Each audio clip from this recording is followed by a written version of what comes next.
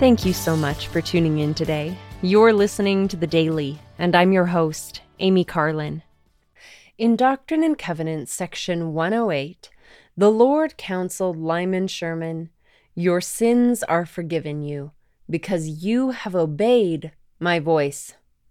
Therefore, let your soul be at rest concerning your spiritual standing, and resist no more my voice." This made me think of a story that I learned in a stake conference meeting a few years ago. My stake president explained that he had been counseling with a young man who had returned early from serving a mission. The stake president asked if the young man had repented and been forgiven, but while the young man had taken all of the right steps of confessing and forsaking his sins, he wasn't sure if he had received forgiveness from the Lord. The stake president urged him to turn to the Lord in prayer to seek forgiveness. Not long afterwards, the young man came rushing back to meet with the stake president without an appointment. He had prayed earnestly for forgiveness, had felt the Spirit testify that he was indeed forgiven, and his entire mindset had changed because of this.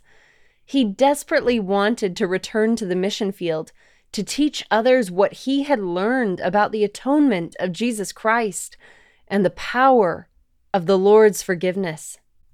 Repentance isn't only about recognizing our sins, confessing them, and forsaking them. The Lord has also commanded us to seek His forgiveness as part of this process. Sin is a burden of guilt, remorse, and anguish.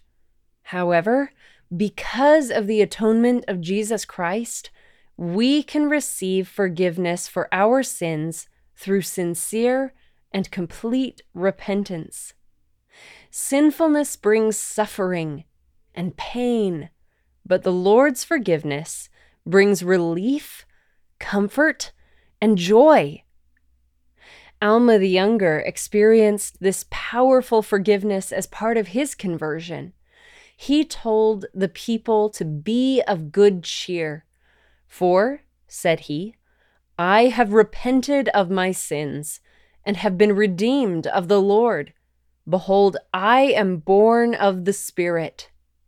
Nevertheless, after wading through much tribulation, repenting nigh unto death, the Lord, in mercy, hath seen fit to snatch me out of an everlasting burning, and I am born of God. My soul hath been redeemed from the gall of bitterness and bonds of iniquity. I was in the darkest abyss, but now I behold the marvelous light of God. My soul was racked with eternal torment, but I am snatched, and my soul is pained no more. Recently, I was praying for forgiveness myself. I had taken all of the necessary steps of repentance for a mistake, so I was seeking forgiveness from the Lord. As I prayed, I felt this same reassurance wash over me as I felt the Spirit return. I was forgiven. Like the young missionary in my stake president's office, I knew that I needed to share what I know of the power of the Lord's atonement and His forgiveness. The Savior taught the Nephites after His mortal ministry, "Will ye not now return unto me, and repent of your sins, and be converted, that I may heal you? Behold, mine arm of mercy is extended towards you, and whosoever will come, him will I receive."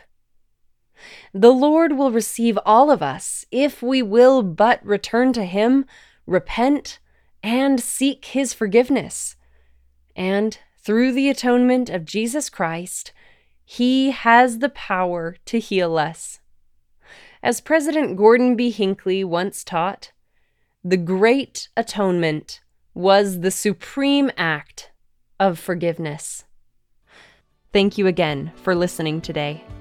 The Daily is brought to you by The Church of Jesus Christ of Latter-day Saints.